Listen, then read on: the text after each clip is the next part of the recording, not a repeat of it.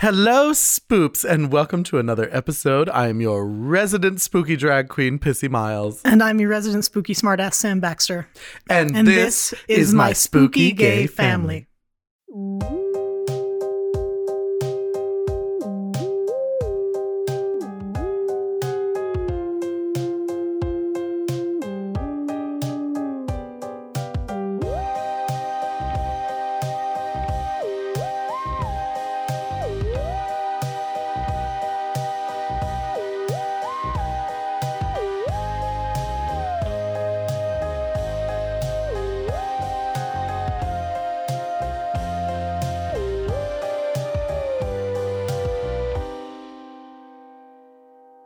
Hello, Sam Baxter.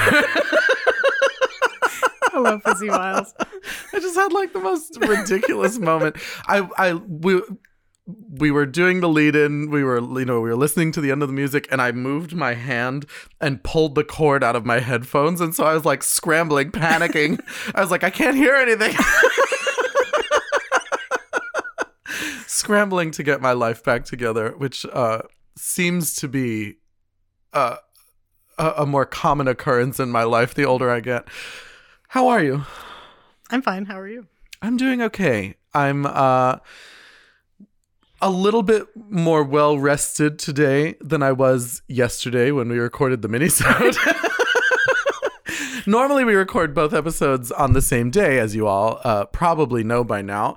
But we did the minisode yesterday, and I had brunch, and I had been working for a number of days in a row, and I had not gotten a lot of sleep in the last few days. So after the minisode, there was food that was ordered, and I was sitting on the couch, and everyone was eating, and I just tanked. I was I just bottomed out, and we were like, okay, we'll come back and record this tomorrow. So today we're doing the main episode, and I am very excited because we have a fun episode today.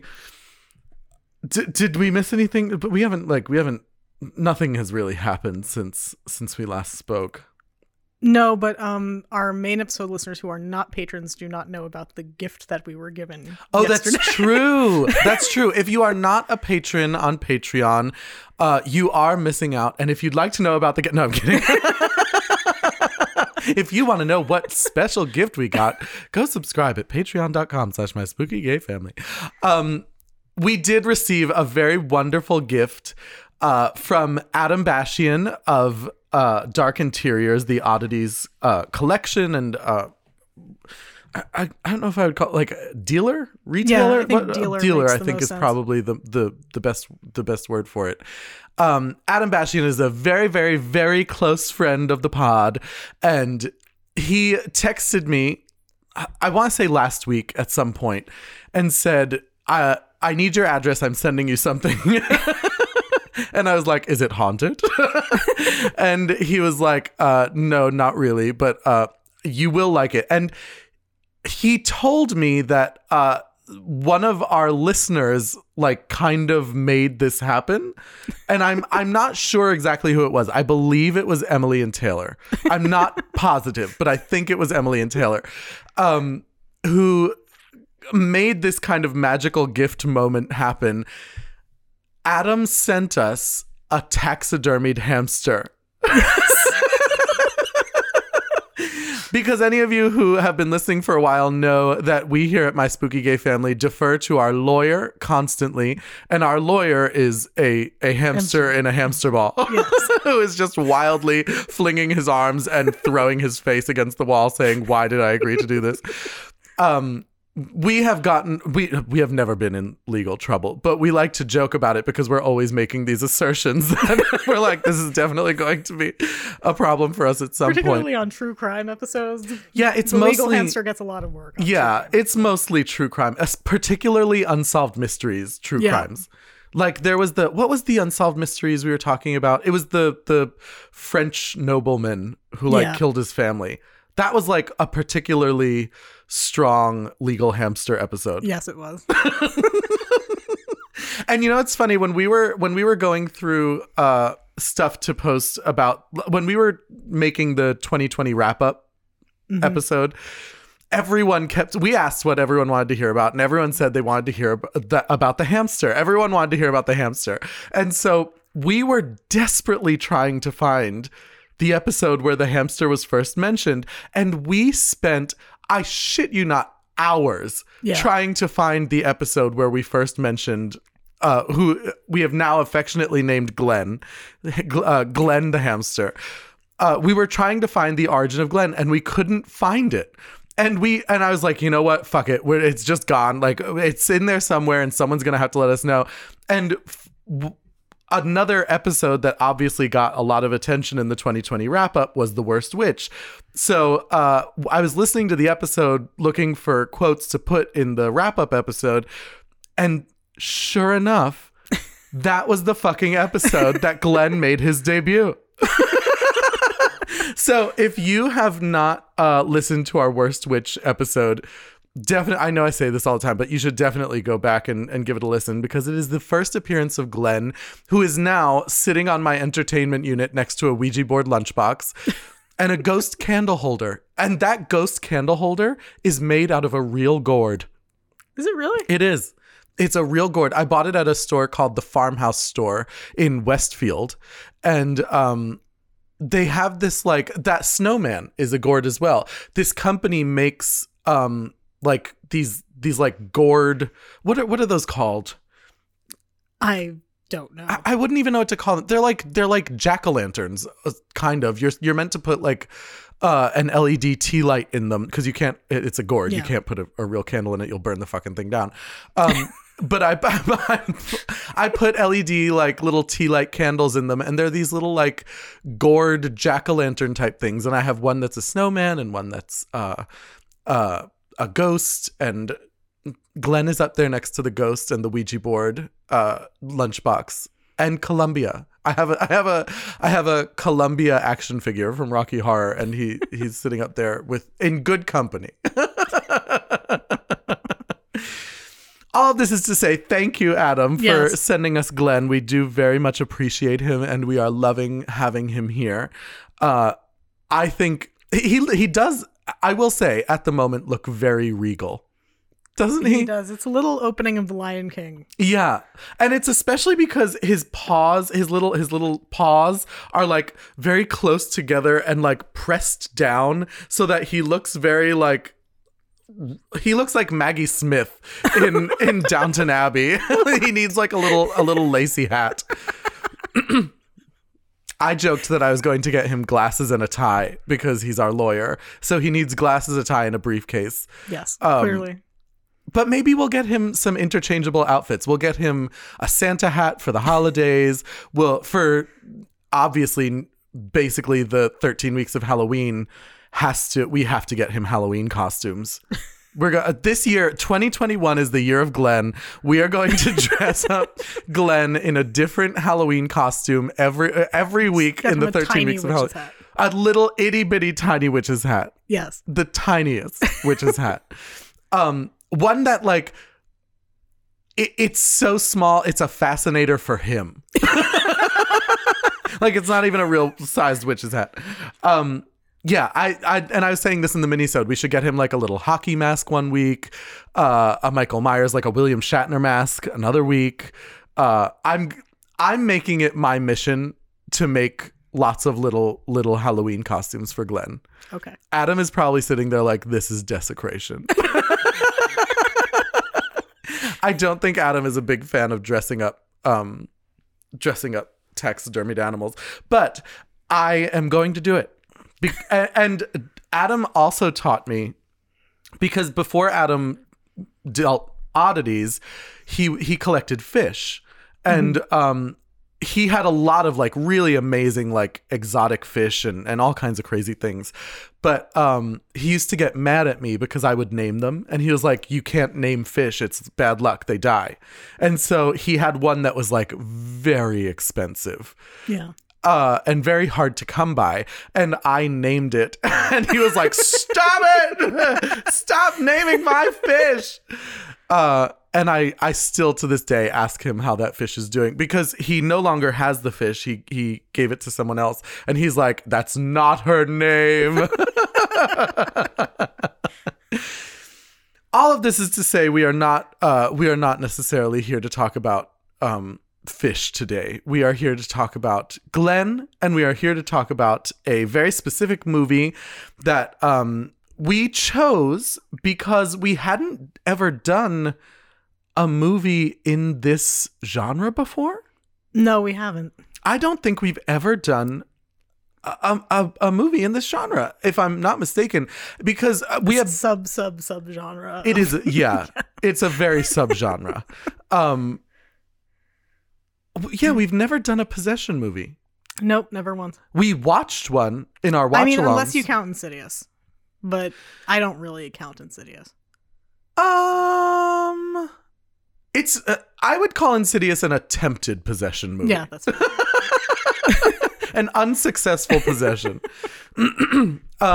Yeah, but today we are doing probably the most famous possession movie. I don't think you need the probably on there. Yeah, it's the most famous possession movie of all time. It started possession movies for the most part. Because I didn't come across in my research any movies that had really tackled this before. I'm sure there must have been one, right? Not that I'm aware of. I can't think of one, but that's not to say it doesn't exist. We are, of course, talking about The Exorcist today. Yes. An all-time favorite. Would you call this one of your favorites? It kind of it feels like required reading to me. Mm-hmm. Like, I love it. It's a wonderful movie, but it's always felt like summer reading. I have to do this. I have to do this. It's a good book, but I have to do this. You know what movie feels that way to me? What's that? Hellraiser. Yeah, Hellraiser is to me, and I don't know why, and I know our friends over at Horror Queers are like, no! But Hellraiser to me has always felt a little bit like required reading, where it's I try that, and Pet Sematary. Yeah, Pet Sematary, I can understand how you'd feel that way. I actually really love Pet Sematary. I know you do. I really enjoyed the remake. I have started the original one 6 times. It's worth it just for Herman Munster. It really is.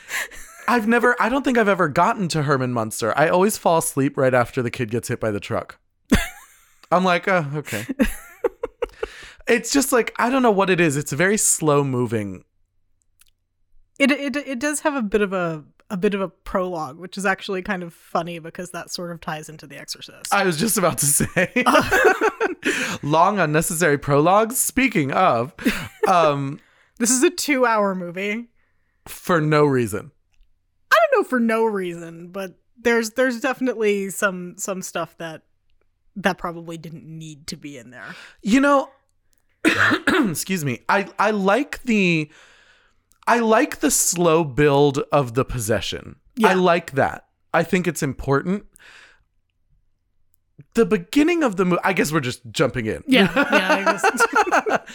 The beginning, because that was kind of my notes. Sorry, guys, we're going to be on topic for a little while. I know, so I'm so sorry. We're not going to just needlessly ramble.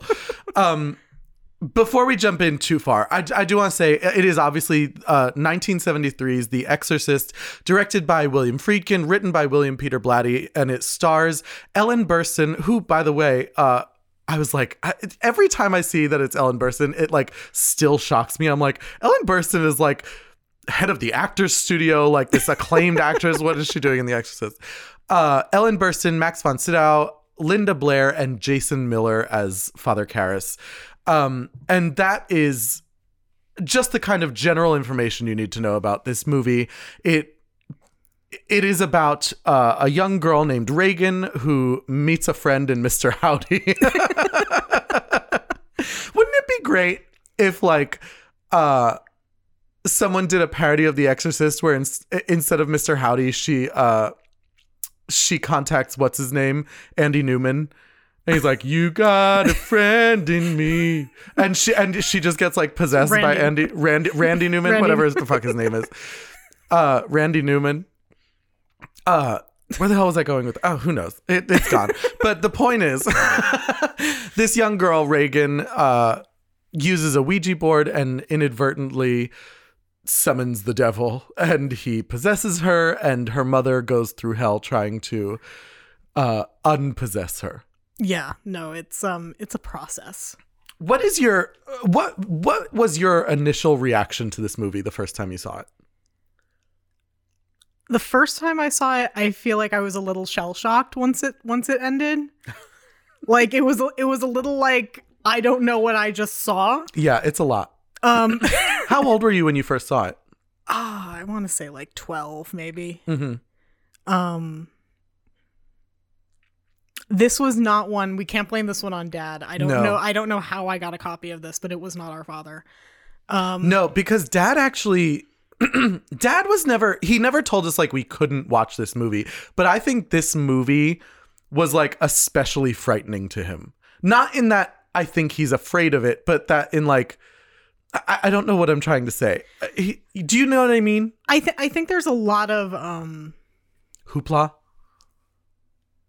I don't know if I would say hoopla. I think like from a parental viewing guide sort of way, yeah. this movie is a lot.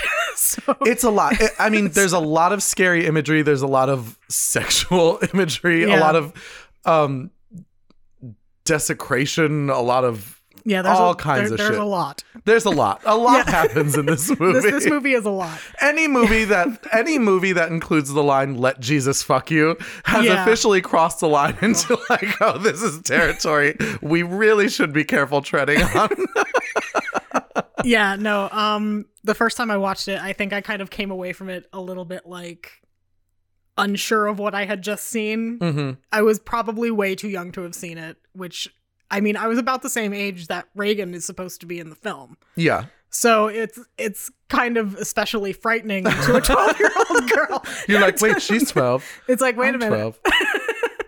But yeah, no, I remember I watched it. I kind of like sat with it for an hour and then I watched it again.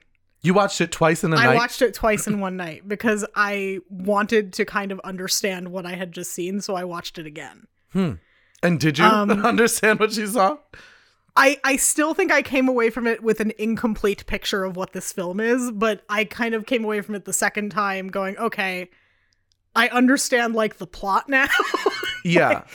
Because it's so jarring, or at least it was. And this is something I wanted to talk about, especially with regard to this film, because this film was so iconic in that when it was released, there was such a reputation with this movie. It was like people were like fainting in the movie theater. Yeah, this is a movie that people have frequently said is a cursed film. A cursed film, and it is talked about in cursed. Yes. It's called I Cursed think Films. it's called Cursed Films on Shudder. On Shudder, and they discuss it on there. There was all kinds of shit.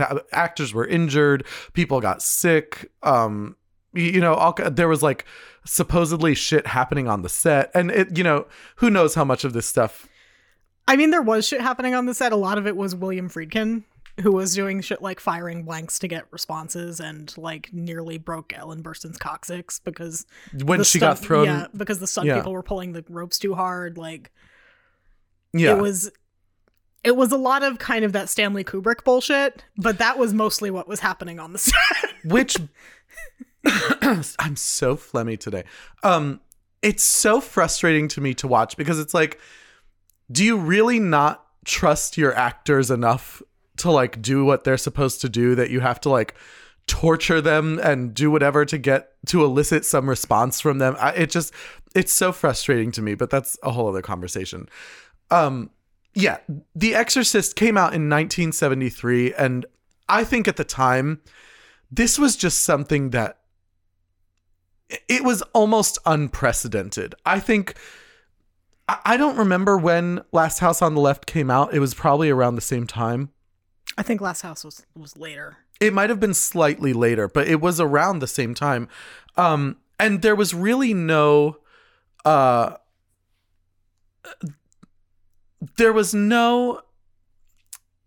precedent for this kind of thing.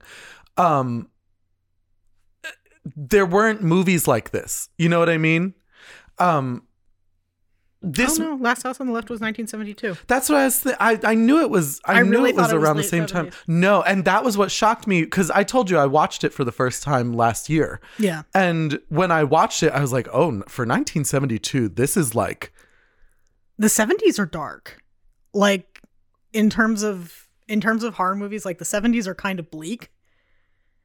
Yeah, it was very dark, and I think that a lot of that was motivated by the hippie movement. If I'm being honest, I think there was this kind of clashing of sensibilities where it's like you have the everybody say love, we're all one, unity, Yeah. Let the sun shine in kind of movement, and then you have the other. I don't want to say the other side because they're not necessarily opposing viewpoints, but you have this other movement of like, okay, but we're going to run in the other direction. We're going to really like get into the dark, dirty grit of it. Because one of my notes about this movie is that it's 1973. This is coming practically fresh off the Manson murders, Yeah. which was at that point probably one of the most horrific things people had seen. I think it's still one of the most horrific things people have seen. Like, Exactly. The Manson murders still make me upset. Well, exactly. And it's one of those things where, it was so shocking and horrifying. I'm not surprised that we saw so much of that in horror in the 70s because people realized that there was this kind of voyeuristic sensibility that nobody was tapping into. So that's why you get things like Last House on the Left. That's why you get things like The Exorcist. It's why you get things like Black Christmas. It's why you get things like Halloween, because there was this kind of, when you think about it, almost all of those movies have in some sense this sense of home violation. These people who are at home living their lives and joyfully enjoying themselves, and then something comes in and turns it on its head. Yeah. And that was something I noticed and actually made note of when I was watching The Exorcist this time that I had never really paid attention to before. I was like, oh my God, now knowing, we've talked a lot about how interested you and I are in things like true crime and all of that. And now, having spent so much time, I've read Helter Skelter, and the whole family thing Yeah. was a small obsession of mine. I don't know what it is about it that I find so interesting, but having that in my brain kind of flicked a switch, and I was like, oh, there is definitely something Home invasion-y. Yeah, there's definitely something home invasion-y about this whole thing. And in this instance, it's much different because obviously now we're getting into, again, a whole different subset of things. We're getting into religion, we're getting into possession, we're getting into supernatural. But the idea of like something coming into your home that you don't understand, something coming into your home with the intention to hurt you, the idea of Reagan's body being almost like a home, you know what I mean? Like there's nothing more sacred to you than than your body. Yeah, bodily autonomy is a thing. Yeah. Yeah. And so the idea of that being violated or taken advantage of or desecrated is very like Distressing. Yeah. And I think that that's a big part of why people had the reaction to this movie that they did. I'm curious, when was the first time that you saw this movie? I was about 14 or 15. And I knew that you had a copy of it. Mm-hmm. And you went out with your friends one night. I think I've talked about this before. You went out with your friends one night, and I decided to go in your room, and because you had a TV and a VCR. And I turned off all the lights, and I watched The Exorcist alone in your room. And it was horrifying. Like, truly horrifying. I did not watch it twice in one night. It was one of those things where like, A, I was young, so I had never seen something like this before, but B, there just wasn't anything like it. No, that I had ever known about. There is no other movie even now that I can think of that feels the same as The Exorcist. No, and it's because The Exorcist was a bit groundbreaking, and there's something to be said for the fact that any possession movie afterward has just kind of been imitating it a bit. And is going to be compared to The Exorcist. It's going to be compared to The Exorcist, exactly. Have you ever read the book? I have read the book. I actually read the sequel as well. Really? Yes. I didn't know there was a sequel book. Yes, it's called Legion. Oh, I've heard of that. I didn't realize that they were related. The third Exorcist movie that they made is actually based off of that book.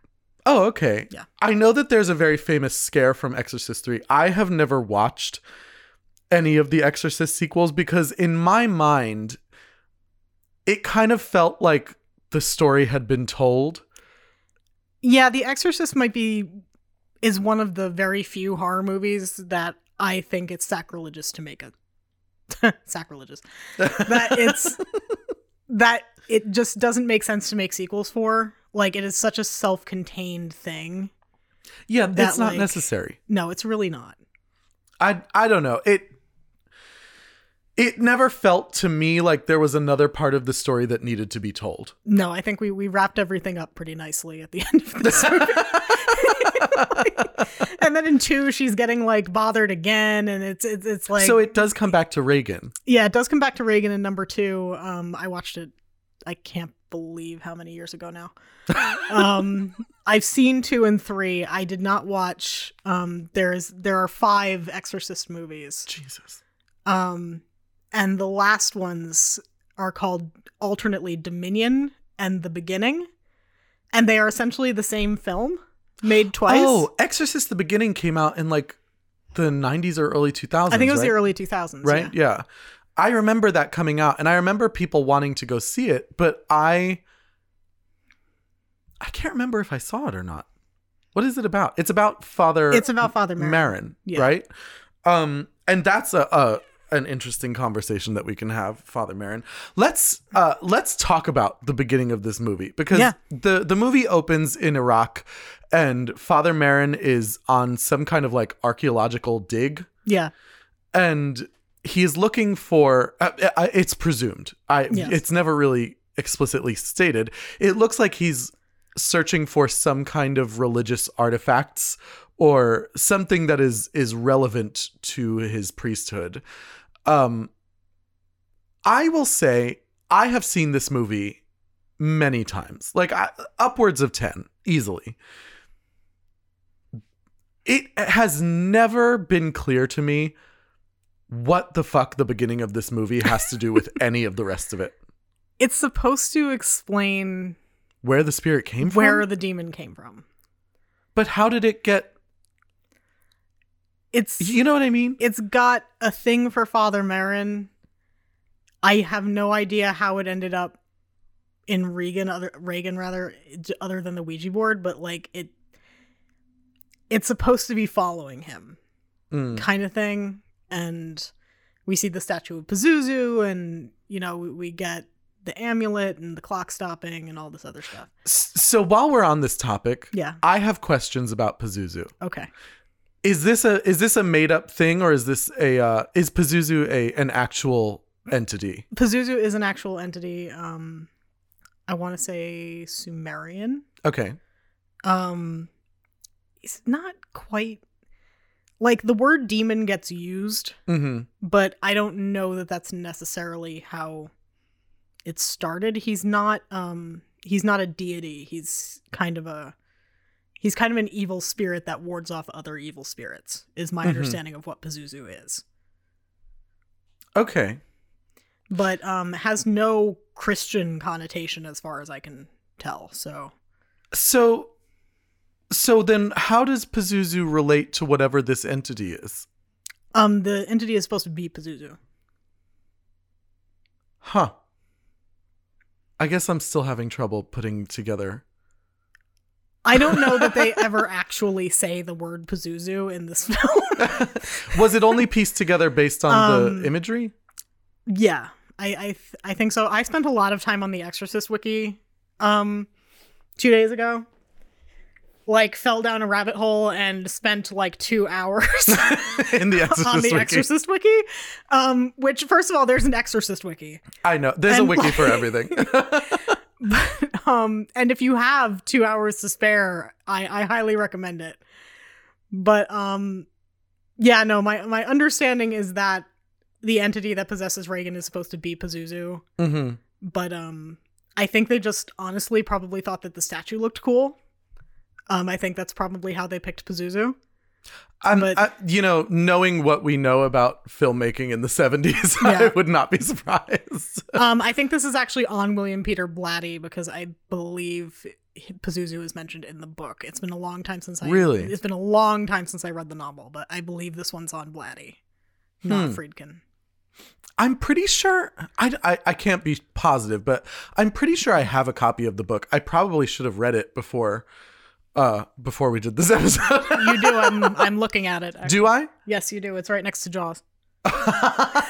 And would you look at that? And right down the shelf from Helter Skelter. And I have your copy of It up there as well, I believe, if Yes. I'm not mistaken. So many books that I just don't read. And you know what's funny? I tried to read Jaws. Jaws isn't especially well written. I can't really blame you for not making it through Jaws.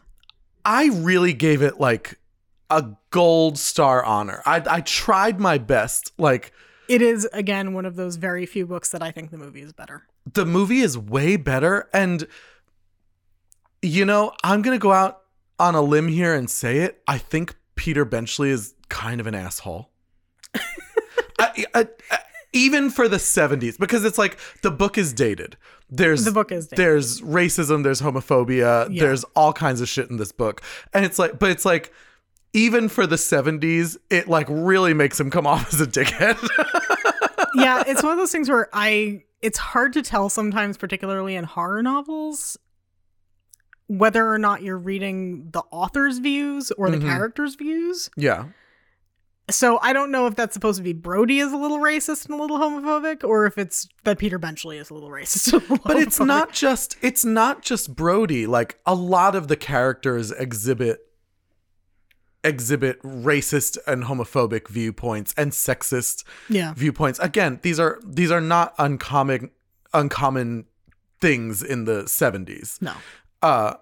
But it felt very dated to me. And I was listening to the audiobook and it was just like, okay, granted, it was early in the book. Mm-hmm. So I couldn't have expected there to be a lot of the shark, but it was like, I'm not getting nearly enough shark for this to be worth it. And so I just stopped listening to it.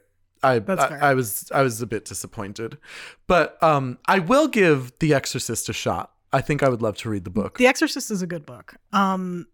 Again, might be one of the books where I think the movie might surpass it. Really? I think it's a very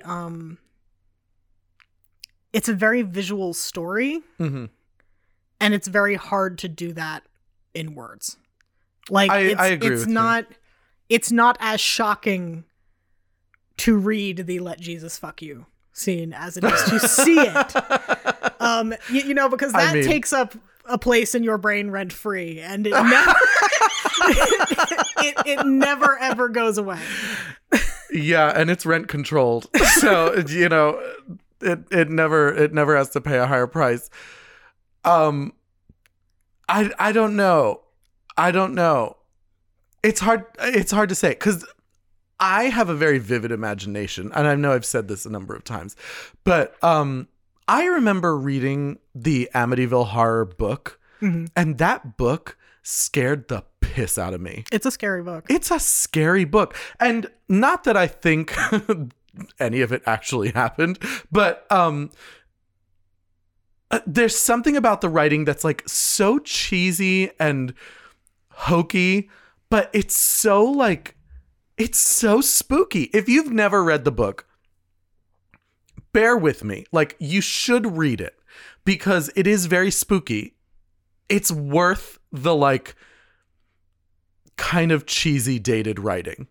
Yeah. In my opinion. No, it is. It's a good book.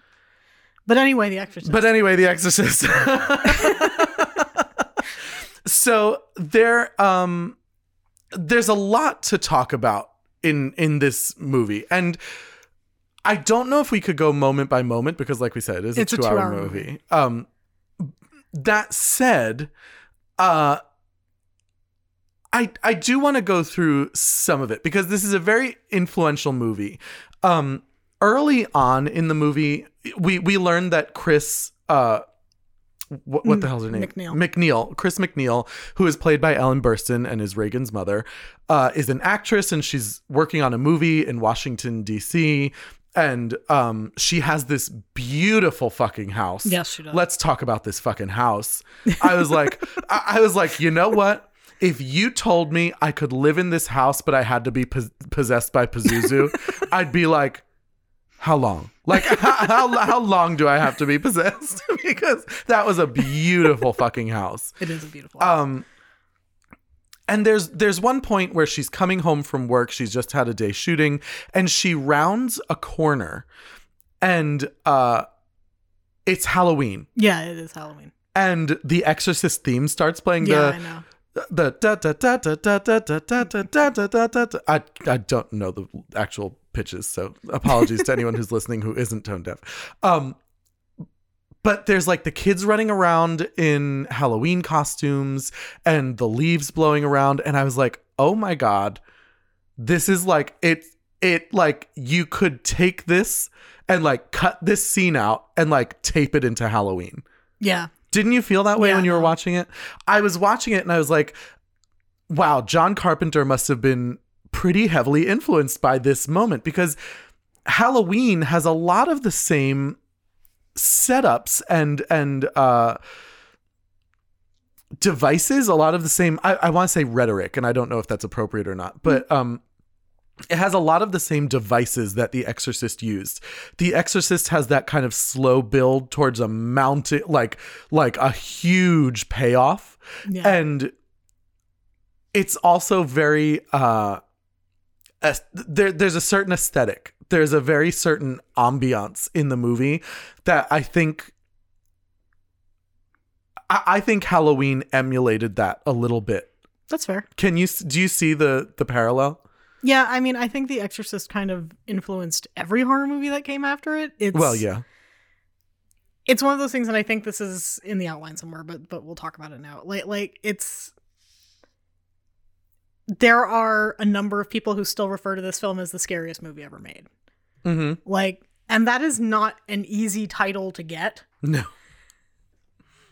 I'm still, I'm not sure any movie deserves that title. But if they do, The Exorcist is definitely in the top 3 contention.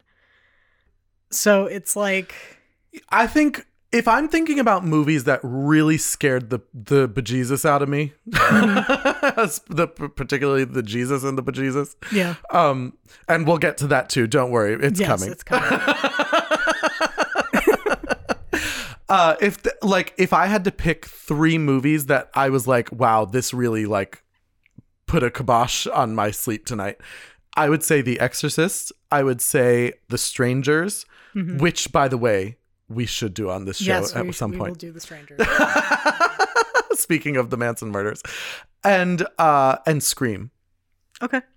I would say Scream. Halloween, though it is scary, never tormented me. Yeah, that's fair. What would your 3 films be that stopped your sleeping? I think The Exorcist. Mm-hmm. The Exorcist fucked me up. Believe it or not, the original It. The 1990 miniseries. Easily. I know it's not as film student acceptable to say that. but in terms of lost sleep, it definitely fucked with me. And I think I've said this before. The only thing I can think of, since I turned maybe 16, the only thing that really fucked with me is Insidious. Insidious scared the shit out of me. Yeah.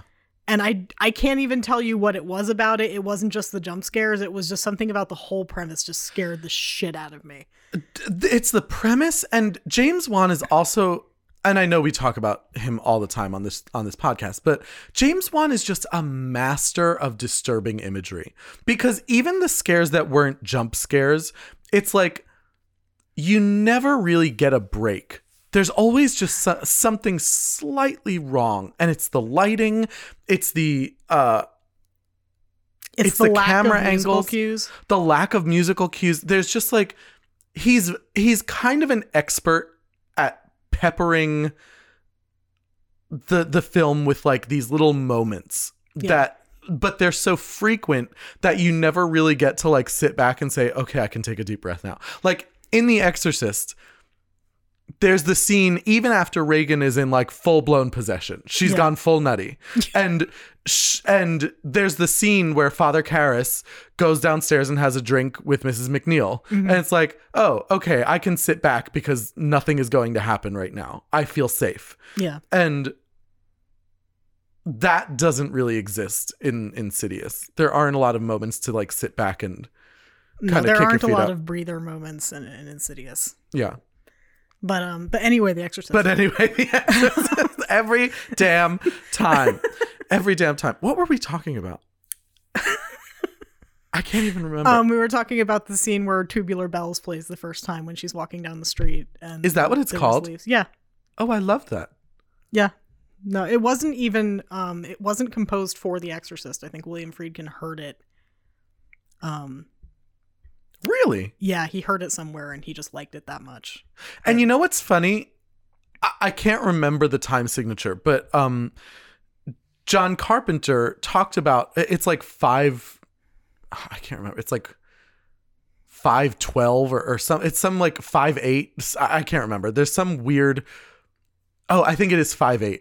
It's like a weird time signature that like kind of throws off the timing. Mm-hmm. And he said that's why he did Halloween in that time signature, because it's a da da da da da da da da da da da da da da da da, and it's like it's a very unusual time signature. And it struck me that it sounds a bit like Tubular Bells is in that.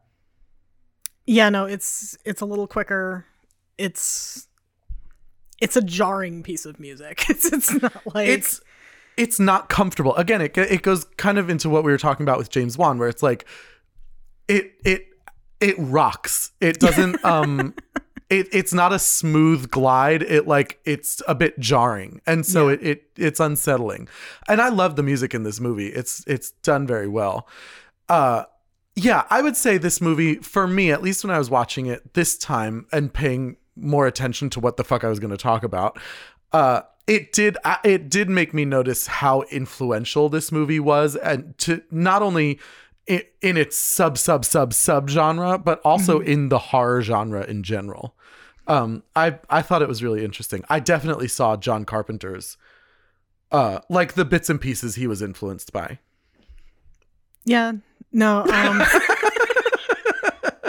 No, I mean, I think there's an argument to be made that particularly for supernatural horror movies, they're all kind of trying to recreate The Exorcist. Or at least the reaction that it garnered. Yeah, they're trying to get the same. They want people to faint in theaters and throw up and walk away saying that this movie should have been rated X. And do you think there's a movie that does live up to that? I don't think so. I don't think so either. I can't think of one that hits the same chord. So why do you think that is? Why do you think no movie has ever been able to? Do you think, because at first my thought was, well, it's desensitized. Like everything is desensitized. We have seen everything there is to see, especially after this movie. Yeah. But I don't know if it's that, because when it comes down to it, the gore in this movie is not the scariest part. No, not at all. It's something about, again, what we were talking about before, the idea of being violated, of being invaded, of being helpless to something that you can't control. There are very few movies that have been able to emulate that. You know, and there's moments in this where we're not even dealing with the possession and it's scary. Like the medical procedures that Reagan goes Oh, under God. are terrifying to watch. It was the one part of the movie where I was rewatching it, and like every time I watch this movie, I'm like, you know what? Let me get up and get a snack, because it's like I'm gonna go into the kitchen and not watch this part, and I'll come back in a little bit, because it was just like, not only is it gross, like I don't like watching medical procedures in general, but like especially it being like a little kid, it's like that was just too much for me. I was like, no, I'm good, thank you. Apparently those are very accurate to those procedures. Really? Yeah, no. What did she have done? A CAT scan? It's not called that. I don't even know. I don't remember what it was called. I read this again on the Exorcist wiki. But apparently the one where they the one that has to do with her neck, not the one that has to do with her spine. Mm-hmm. They apparently showed this scene from The Exorcist to medical students who were learning how to do that procedure, because that's how accurate it was. Ugh. Right? Ugh. And everyone passed out and vomited, and they were like, we can't watch this. That's gross. It is gross. I'm not here for that.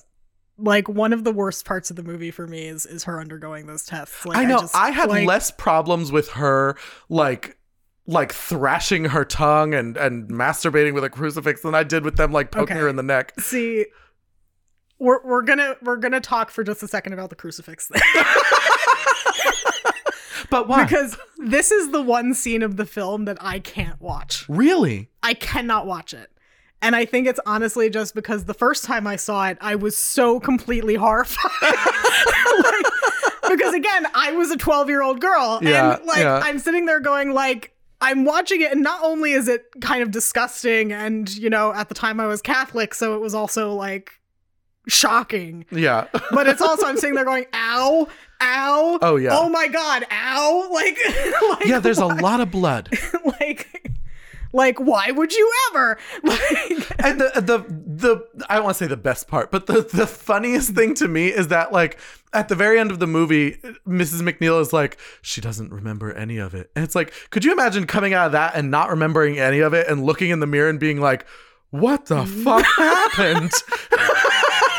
And she's still got bruises all over her face, and My she's like, God. like she went through hell. Like, how the hell does literally like how the hell do you not have any memory of that? And then look at your body and just be like, yeah, to be smuggling chop meat in your diaper. It's like, what is happening? It's disgusting. And it's like, again, only made worse by the fact that she's a child. Yeah, like, only made worse. Like, and honestly, I think that's part of it. I think in a lot of ways, especially in contemporary horror, little kids are kind of spared the most horrific parts of most movies. Usually, not every time. Not every time, but usually little kids little are kids spared. are kind of off limits. Yeah.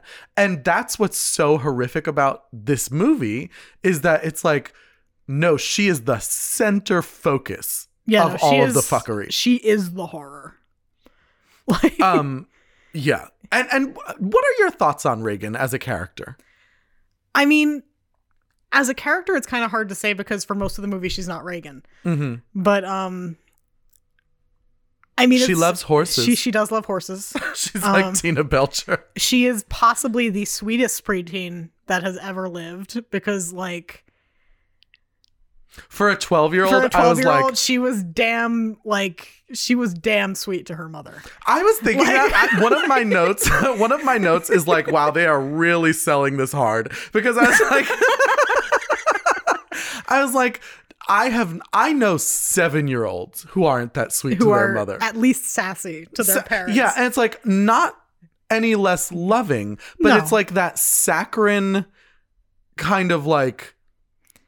Yeah, no, I wrote it as really like played up. Yeah, it's like that like all-American ideal of what a little girl is supposed to be. It's like kind of unrealistic. Yeah. In that, the only time you ever see Reagan even slightly get in trouble is when she steals steals a cookie or something like before dinner, and it's like, oh, and she's like laughing, she's like, tee, I got a cookie. And it's like, okay.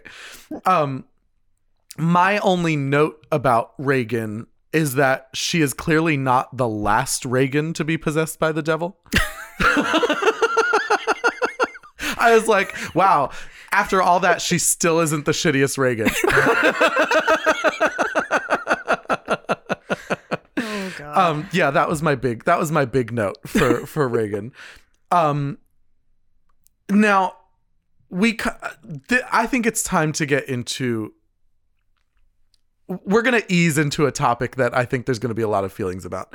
Okay. My next note after the Reagan thing was, are we exhausted by the priest who struggles to believe? A, I am. And B, this is kind of leading into a larger discussion that I think is very important in this film, which is kind of the religious elements. But let's start with Father Karras. Okay. And again, this isn't necessarily the fault of the film, because this was the first film of its kind, and everything after that has emulated it to such a crazy degree. But we see a lot now, like a lot, the film where it's like, the priest is struggling to believe, or he's lost his faith, or blah, blah, blah, blah. And especially in possession movies. What was the one with Anthony Hopkins? It was like The Rite or something like that. Yeah, I think so. I think it was The Rite. And it's like, it's all about this young priest who has to believe, otherwise it won't work. And he like can't believe. And then suddenly he believes and everything's fine. And it's like, I just find it to be a bit exhausting. And I understand that I'm coming to this with, 50 years now of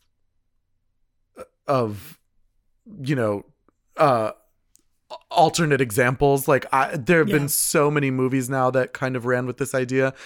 But I will say, watching this movie now, just in like contemporary context, it's like, who gives a shit about this guy?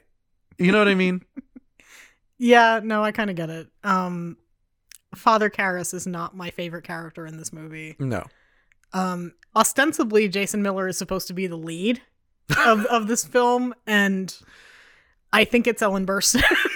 I agree. It's Ellen Burstyn and Linda Blair. Like it's not.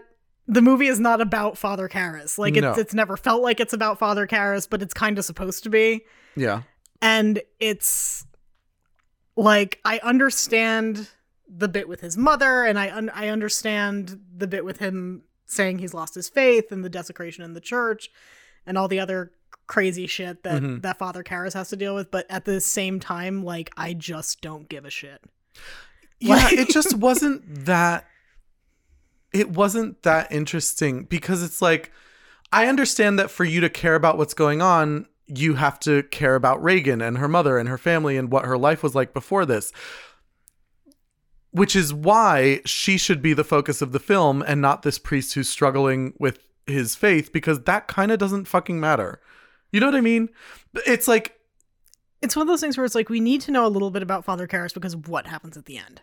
Right. Like we can't know nothing about Father Karras, but at the same time, like, I get where you're coming from, that the trope is a little old. The character archetype is a little old. Granted, this was one of the earlier examples of it. But and that's why I can't be mad at it. Right. But like, I don't know. It's kind of, why should I care about this guy's personal relationship with his faith?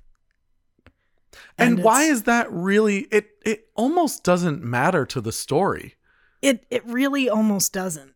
And like, that's the thing, is like, because Father Karras's actions at the end of this movie, the action that saves Reagan, has nothing to do with his faith. Really, it's a self-sacrificing moment, but it could just as easily have been done by a secular person. Anyone. Yeah, like, it doesn't really have anything to do with him being a priest. So it's kind of yeah. I was kind of bothered by it. I was like, I understand the necessity in some ways from a storytelling perspective, but I felt like it got a little too involved for me. And it's like, even the stuff with his mom, it's like, again, important for convincing him that this is actually a problem. And very touching and very upsetting. Yeah. especially because we come from an Italian family, and he's supposed to be Greek, but that anyone who grew up in a Mediterranean family, there is kind of, and this was one of my notes, we come from an Italian family. There's always been a kind of feeling that you're supposed to take care of your elders, that you're not supposed to like, that you are there to take care of them, and it is your responsibility and all of that. And so the guilt that he feels is understandable. But again, I don't really understand. I think that was enough. I think that backstory is enough. Yeah. I don't think the kind of doubting his religion or his faith is really necessary to his journey. Especially because, like, in order, by the time we get to the actual exorcism, that arc has basically been resolved. The second he decides that an exorcism is necessary, we have to assume that he believes again. Yeah. So it's like, what was the point of this arc if it's going to be resolved before the climax of the movie? Exactly. And not even in a particularly significant way. Yeah. Like, it kind of leads me into what I wanted to discuss next. And okay. I texted you about this when I was watching the movie, because you sent me the outline, because we have like kind of a rough outline for every episode. And usually Sam is very kind in creating it. So you sent me the outline that you had come up with for this episode while I was watching the movie. And it was literally moments after I wrote one of my notes. And I was like, oh my God, like you and I must be on the same wavelength in this, because you wrote, the story relies heavily on the Christian tradition. It is essentially a Christian horror movie. As people who do not describe ourselves as Christian, do you think that makes the movie less scary? And my note was, how do you feel about movies that feature the paranormal often having the root of the story or the story's solution pertaining to Christianity?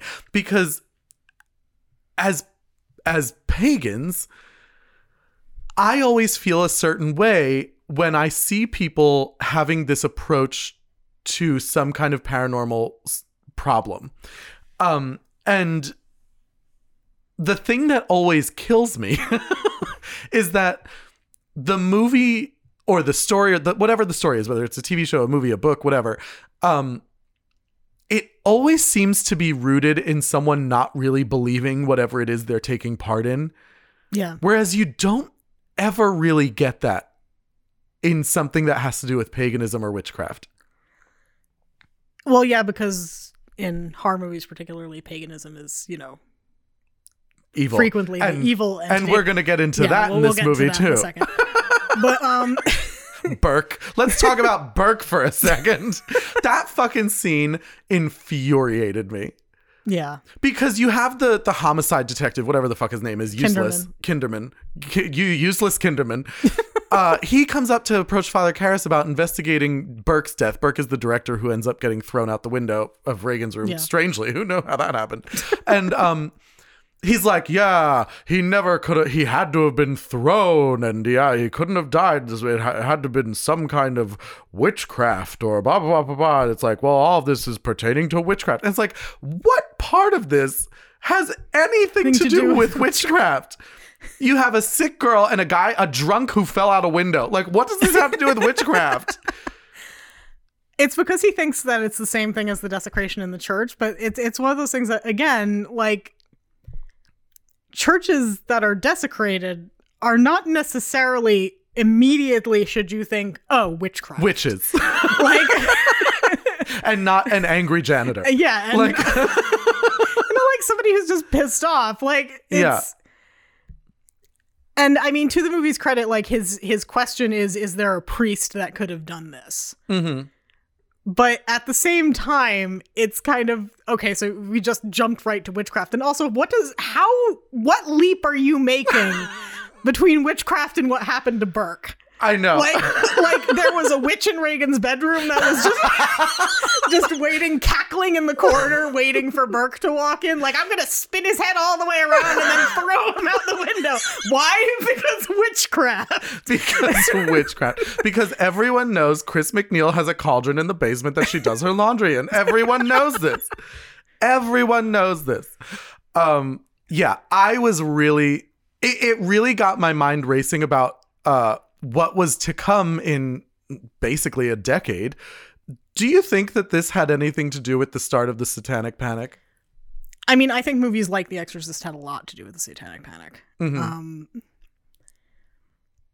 The rise in the belief of sort of black magic and people doing rituals, it has a lot to do with the Manson murders. Yeah. And a lot to do with The Exorcist, and a lot to do with just evangelical Christianity.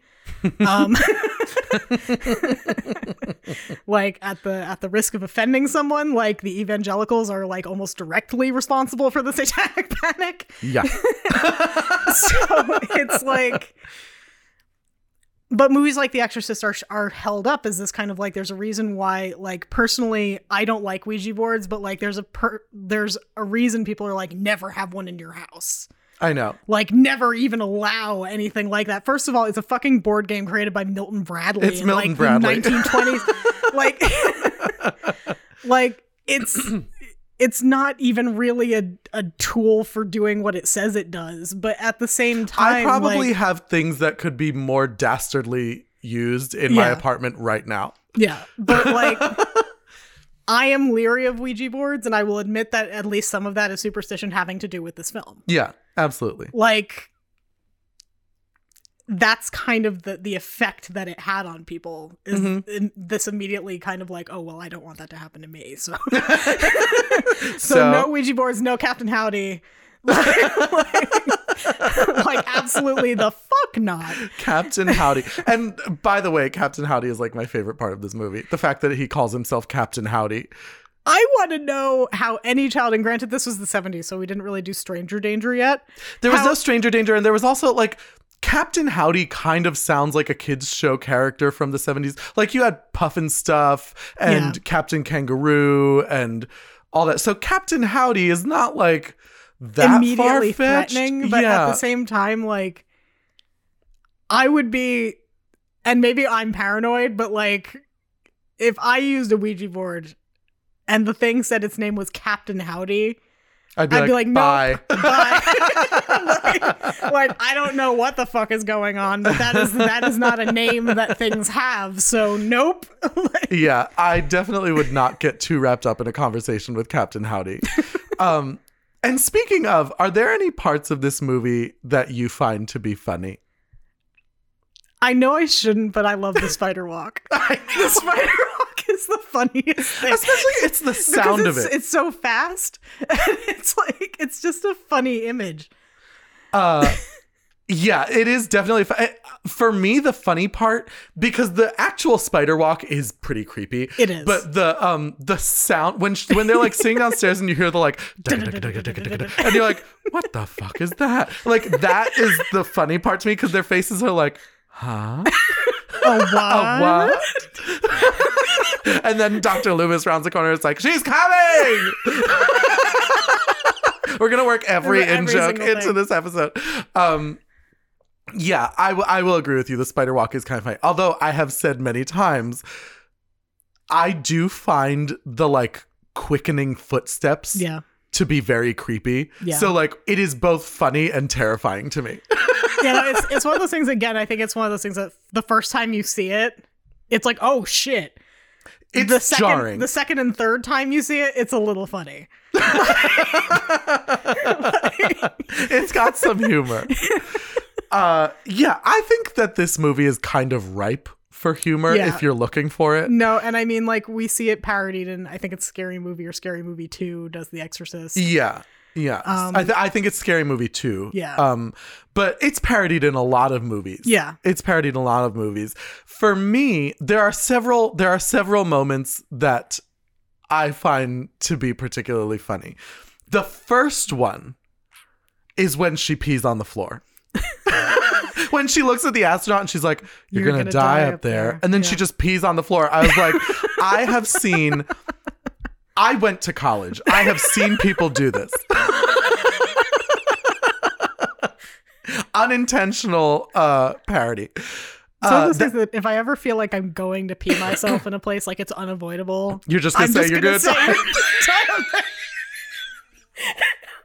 Because it's the only thing that will make it acceptable. No matter who is standing in front of you. No.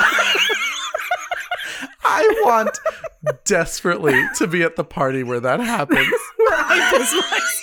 Thank you. Because I just want it to be out of nowhere where someone's like, yeah, I got the guacamole recipe on Tasty Doc, and Sam's just like, you're all gonna die up there. And it just pees yourself. Oh goodness. Yeah, that is one of my favorites. My other favorite is one that when it happened this time, I guess I never think about it, but it's the moment when Mrs. McNeil goes up into the attic to look for the rats, and she goes up with a candle. Yeah. And I was like, bitch, it's 1973. Like we're in fucking Pride and Prejudice. I was like, why are you going up into the fucking attic with a candle like Miss Havisham? Like, what are you doing? Get a flashlight, you crazy asshole. I couldn't believe it. And then when the candle whooshes, and I was like, yeah, I'm sure that is scary the first time you watch this movie, but it is like, what is happening? Why are you in the attic with a candle? Yeah, the special effects guy was just kind of a pyro, and it was like, let me use a candle, please. Let me use a candle because then I can make it do this. I mean, apparently, my next favorite funny moment is when you were watching the party scene. Yeah. Did you happen to notice when Chris is sitting down with those two people, the priest and the woman? Mm-hmm. Did you notice how vampy that woman was? I was like, what party were you going to tonight? Like, she's like, I'm just stopping here before I go to the dungeon. Like, she was so, and I was like, she is gorgeous. I was like, I want to know who this, I want that woman to have a movie because she looked so fucking vampy. If go back and watch the movie at the cocktail party scene when Chris McNeil sits down with the priest and the other woman. The woman is like she is in a totally different world. She just came from her cabaret show at Don't Tell Mama. And speaking of coming from their cabaret show at Don't Tell Mama, let's talk about this faggot priest.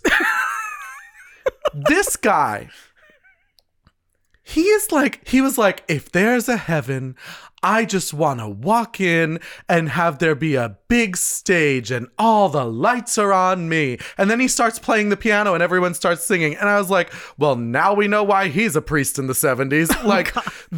This guy is the biggest mo you have ever seen in your entire life. Father Dorothy.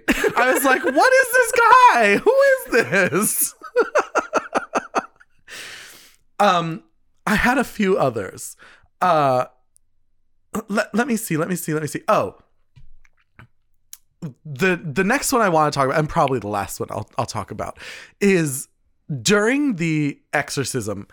The tongue lashing thing is fucking hysterical. It is. It's funny. She's just like, and you're like, what is happening? What is this? Who did this? Stop it. And I also love when he's like blessing her, when Marin is blessing her, and he like puts that purple, I don't know what it is, the kerchief. What the fuck is it? What is it? It's one of his vestments. Yeah, it's a purple vestment. I'm not sure what it's called, but yeah. It's like a little thing.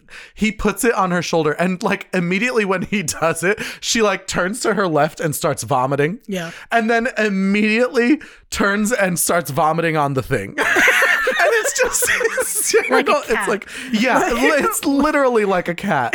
It's like, oh, this is where you don't want the vomit. Blah. And I was like, again, I went to college, so I have seen this. Oh, goodness. The pea soup thing is funny on rewatch, honestly. Oh, absolutely. Especially because she vomits in his mouth. Yeah, I know. In his mouth. It's so gross. It's so gross. Because she vomits and he's like, oh no. But like, if someone is vomiting at you, don't open your mouth, Karis. Well, apparently William Friedkin told Jason Miller that she was going to hit him in the chest, not the face, because he wanted a real reaction when it hit him in the face. So that look of disgust that he has is genuine because he was not expecting to get hit with pea soup in the face. In the face. Also, her vomit is disgusting. Yeah, it is. It's really gross. It's like, and like her spit is disgusting. Everything. It just like, she did not need an exorcism. She needed antibiotics. This girl, like, there is something seriously wrong. It's disgusting. Yeah, I don't know. There were a lot of moments in this movie that kind of were unsettling and frankly gross, especially pertaining to the exorcism. I will say that Linda Blair was pretty exceptional. Oh, yeah. In this movie. Linda Blair carries this movie on her shoulders, and it's crazy. Like, far and beyond what you would expect a 12-year-old girl to be able to do. Yeah. Because she is able to play evil so well. And granted, she has a lot of help from the makeup and prosthetics and the contacts and things like that. But and the lady doing her voice. And the I mean, the lady doing her voice, yes, but all of that has to be brought together by this vessel. Yeah. And her performance is really well done. Like, the looks she is giving, the kind of unblinking, kind of predatory, it's evil. Like, she looks evil. And she really does. Especially especially in the scene when Karis finds Merrin dead. Yeah. And she is totally unbound, and she is like sitting there kind of like dastardly Like plotting with snidely her whiplash. hands. Yeah, but she's like kind of like smiling and giggling to herself. I'm like, this is fucking creepy. Yeah. Like, no, it Linda is. Blair nailed it. Yes, she did.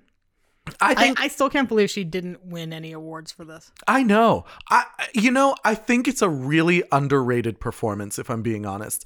I think that she deserves a lot more accolades than she probably ever got for doing this. Because it is a really nuanced performance. One that I think a lot of adults probably couldn't have pulled off so easily. Yeah, no, I agree. I think it's completely bonkers to me that that's a real 12-year-old. Yeah, I don't know. I don't know. Am I forgetting anything? I don't think so. We talked about most of the big beats. Yeah, I can't think of anything I'm forgetting, really. Yeah, I can't. I don't have a. I don't have a. I think Ellen Burstyn did a really good job too. She did, but that's to be expected. Ellen Burstyn is an excellent actress. And again, it kind of brings up, because one of my notes. Let me see if I can find it. One of my notes when Regan was kind of going through all of the crazy shit that she was going through, it was insane, because poor Chris, it's like all she wants to do is figure out what's going on with her daughter, and these doctors are fucking idiots. I mean, granted, she's possessed, so what are they going to do? But But it is kind of funny, because it's like, my note was, Regan could have grown 3 heads and the doctor would have been like, you know how women can be. It was like, it was very exemplary to me of the kind of blatant sexism that women often face at the doctor. And I don't even know if it was necessarily intentional in the writing of this movie, but it really did kind of get exemplified. I don't think that it's necessarily intentional. That being said, like, their insistence after going through all of that, seeing that her brain is completely normal, and they're like, no, she has a lesion, we just haven't found it yet. It's like, dude, like, where is it? Where is it? Like, where the fuck is it? And it's that kind of, you expect doctors to kind of say, well, there's a reason, we just haven't found it yet. Mm-hmm. And good doctors should kind of be that way. Yeah, but to keep insisting on the same problem just Over in a and different over way. again. Yeah, no, being so sure that you know what the problem is and you're just trying to confirm it is kind of frightening. Yeah, there's not a lot of humility exemplified in this one. No. That is most of my notes for the movie. Is there anything I didn't touch on? I know we barely touched on the whole religious thing. Yeah, we also didn't really talk much about the actual exorcism. Well, no, I mean, but again, the funny thing about the exorcism in this movie is that it is horrifying. Like, it is very scary, and a lot of shit happens. One of the things I noted is that the effects in this movie are very sophisticated for the time it came out. They are. It just was like far and beyond. I mean, everything that happens with the bed, the floating, the kind of appearing gash on her leg, everything that happens, even her vomiting all of that shit. It was like she had to have like this thing with a tube that went like across her face that it like sat in her mouth. It was like the things they did for the practical effects in this movie. It's like, that is something we have clearly lost and makes me very sad. I miss practical effects. And I know we're going to turn into those old people for a second. Well, it makes me kind of wonder because I believe it's Blumhouse is coming out with a reboot, a reboot of The Exorcist. Is how much of this shit's going to be CGI? I mean, I imagine, unfortunately, that a lot of it will be. It's also just a question of like, I don't know what they're doing with the story. Like, I don't know what, like we said before, I'm not sure that this is a story that needs anything added to it. I think its beauty is its simplicity. Yeah. It's like, little girl plays with a Ouija board, gets possessed, has to be unpossessed. Yeah. The end. Then we have tea and biscuits. Tea and biscuits. Yep. Exactly. And poor Carl. Right. Poor Carl goes through hell in this movie. Is that Carl's wife, the housekeeper? I have no idea. I have no idea. But everything is, she's like, Mrs. McNeil is like, who pooped in the servant's toilet? Carl, was it you? And it's like, Chris is just insane. Any little thing, she's like, who looked at this apple? And she is basically the Joan Crawford to Carl's Tina. It is like, she is just like, I'm not mad at you. I'm mad at the demons. Oh, God. No more wire crucifixes. Yeah, poor Carl gets put through hell. And then Burke starts calling him a fucking Nazi. And I'm like, this poor guy is just doing everything he can to help this family who just rips him apart. Like, seriously. Poor Carl. Did I miss anything on the religious stuff? Do you ever get bothered by the fact that like so many times when it comes to the paranormal movies, it's always Christianity? I do and I don't. Like, it's kind of a fine line for me. Like,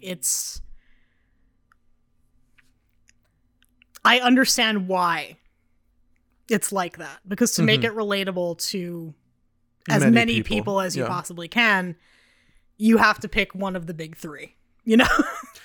Yeah. So it's kind of, I understand that part of it.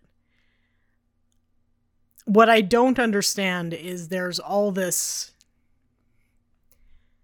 lore and all this ritual and all this stuff in paganism that is designed to counter these very things. Yeah. And no one ever like even incorporates that. I know, not even a little bit. Like, even to say it doesn't work.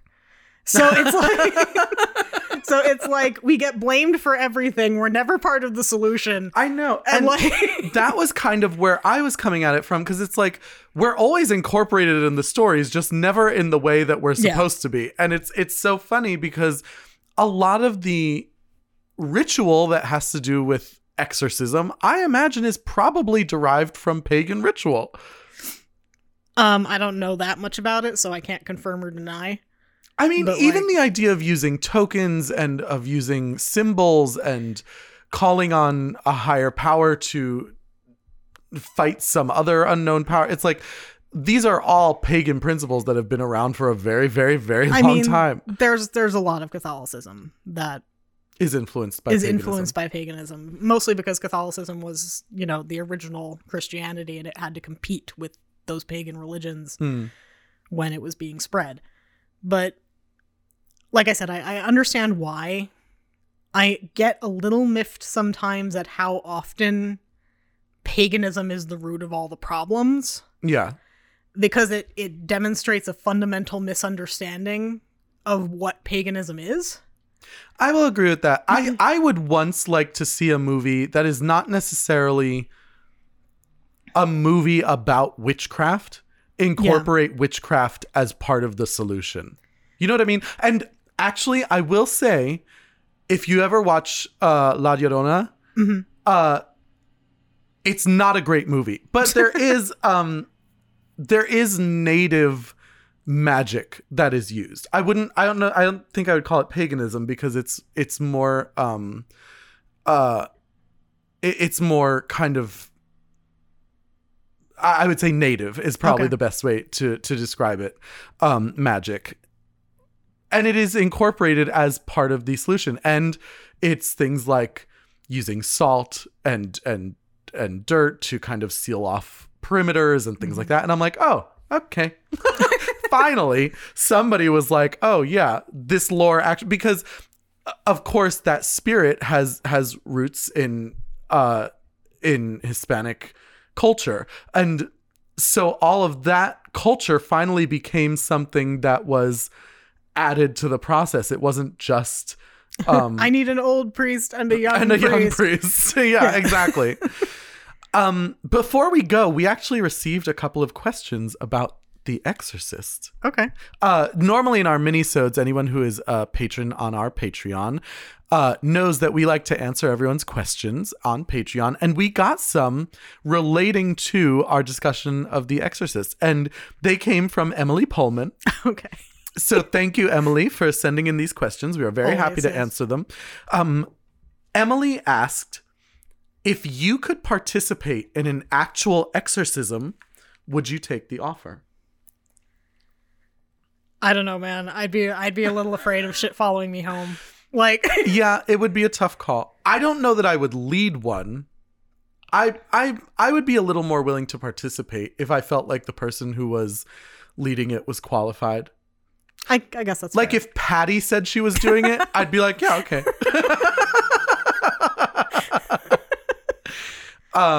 See, if Patty were doing it, I would doubly be like, nope.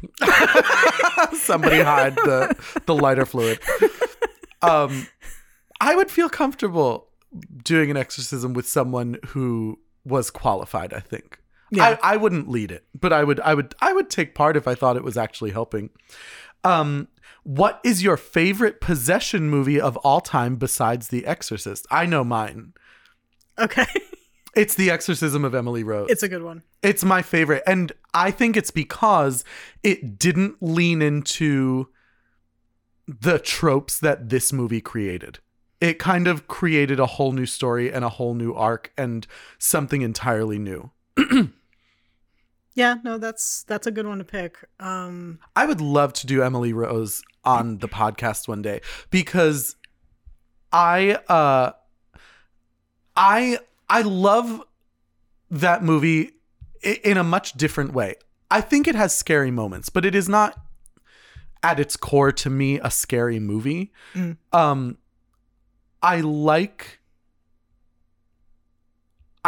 that they focus on the trial and how the paranormal is processed by everyday people, and how faith affects different people, and how people are affected by the paranormal when they don't have a means of explaining it.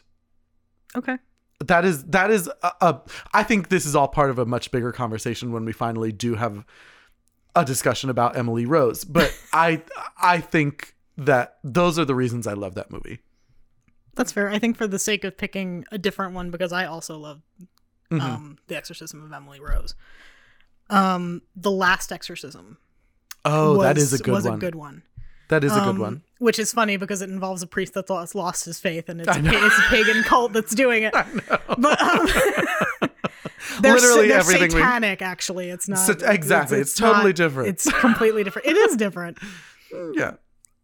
Well, Satan isn't a pagan deity. He's a Christian entity.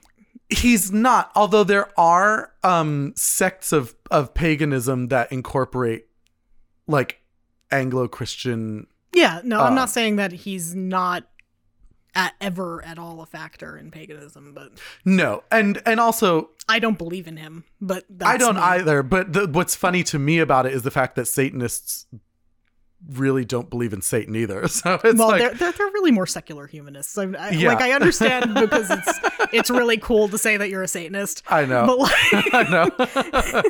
I still can't believe in the New Adventures of Old Sabrina. Mm-hmm. Nope, that was not it. The Chilling Adventures of Sabrina, the one on Netflix. I completely had like a stroke. I don't know what I did. Sam starts adding words. The creamed spinach of Sabrina McClintock. No, I went The New Adventures of Old Christine. Oh, and totally fucked it up. But yeah, so that'll end up in the 2021 wrap up. Little Shop of New Sabrina Practical Magic. The end. No, the Chilling Adventures of Sabrina, the one that was on Netflix, used Baphomet as a prop or something like that, and the Church of Satan like freaked out and sued them. They were like, and they were like, Baphomet is trademarked, you motherfuckers, you can't use it. Which I thought was hysterical. It is, and they won, funny. Which is the best part. Yeah, no, they stopped using Baphomet in season 2 because they got sued. You know what? Good for Satanists, right?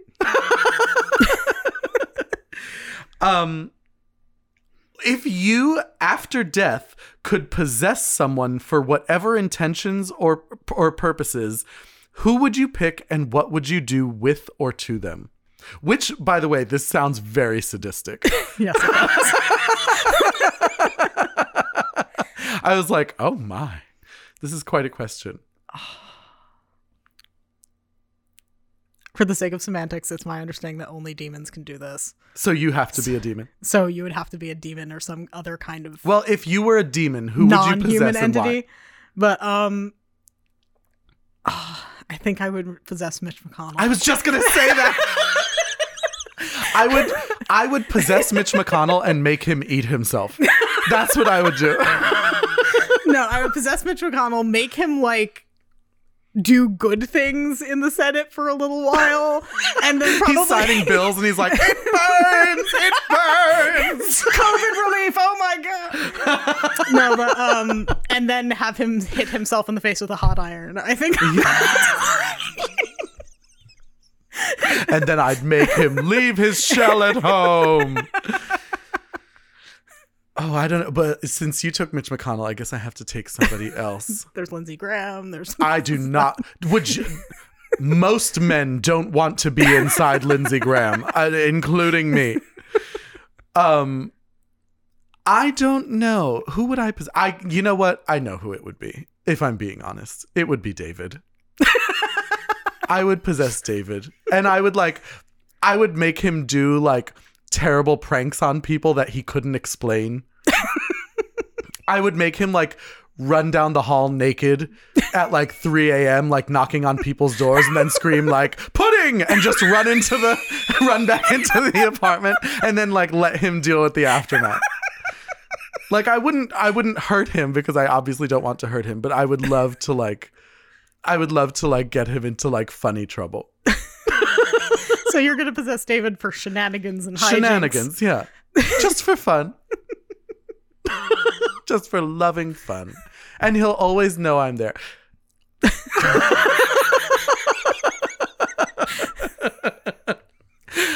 David would call for an exorcist so fast. I need a young priest and They're an throwing old low-fat ranch on you. It's just like... Low fat, I'm dead. At least let me have the regular ranch. Jesus. Also, a side note. This is Emily. Yeah. Emily says, also a side note, my middle name is Rose. And when The Exorcism of Emily Rose came out, my older brothers would not let me hear the end of it. And I don't blame them. I would have done the same. Yeah, I probably would have done the same thing. Yeah, I'm glad that there aren't any movies like The Exorcism of Pissy Miles. Although that would be a great movie. You should get in touch with Peaches Christ. You can probably make that happen. I'm sure that we could. I had at one point written an Exorcist parody video, like a web short. And it never got produced because we could never make it work. But after watching this movie, I came up with a way to change it to make it more suitable for today. Okay. And I think I may give it a shot. We'll see if we can get it out by Halloween. More exclusive Patreon content. So go sign up now. And that reminds me, kids, we have unfortunately reached the end of the episode, but I did want to give you a little reminder. We haven't said it in a while. If you are enjoying the show, please subscribe wherever you're listening and give us a rating, leaving comments or just a regular rating, whatever you like. It really, really, really does help us reach new audiences, and we want to continue to give you amazing episodes, and we want to be able to give you lots and lots of new stuff. So if you have a second in your day, please head on over to either Apple Podcasts or on Spotify or Stitcher or wherever you're listening, and just give us a rating and a review. Please be kind. We hope if you listened to the whole hour of this. Hour and a half. Hey, we beat the minisode. We did for once in our lives. So that's it for us today, kids. We hope you enjoyed this episode. If you have any thoughts or things that we didn't talk about regarding The Exorcist, please feel free to let us know. We love to hear from you on social media. So until next time, stay spoopy and remember. What an excellent day for an exorcism. You'd like that?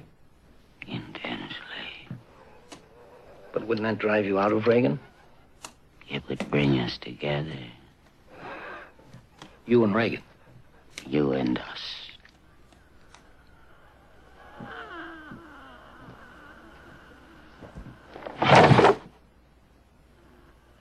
Did you do that? My Spooky Gay Family features music by Nate Walker, artwork by David Alon, and this episode contains clips from The Exorcist, distributed by Warner Brothers Pictures, 1973. Please subscribe on iTunes, leave us a nice message, and follow us on Facebook, Instagram, Twitter, and Patreon. My Spooky Gay Family is a product of Barbara Duel Productions.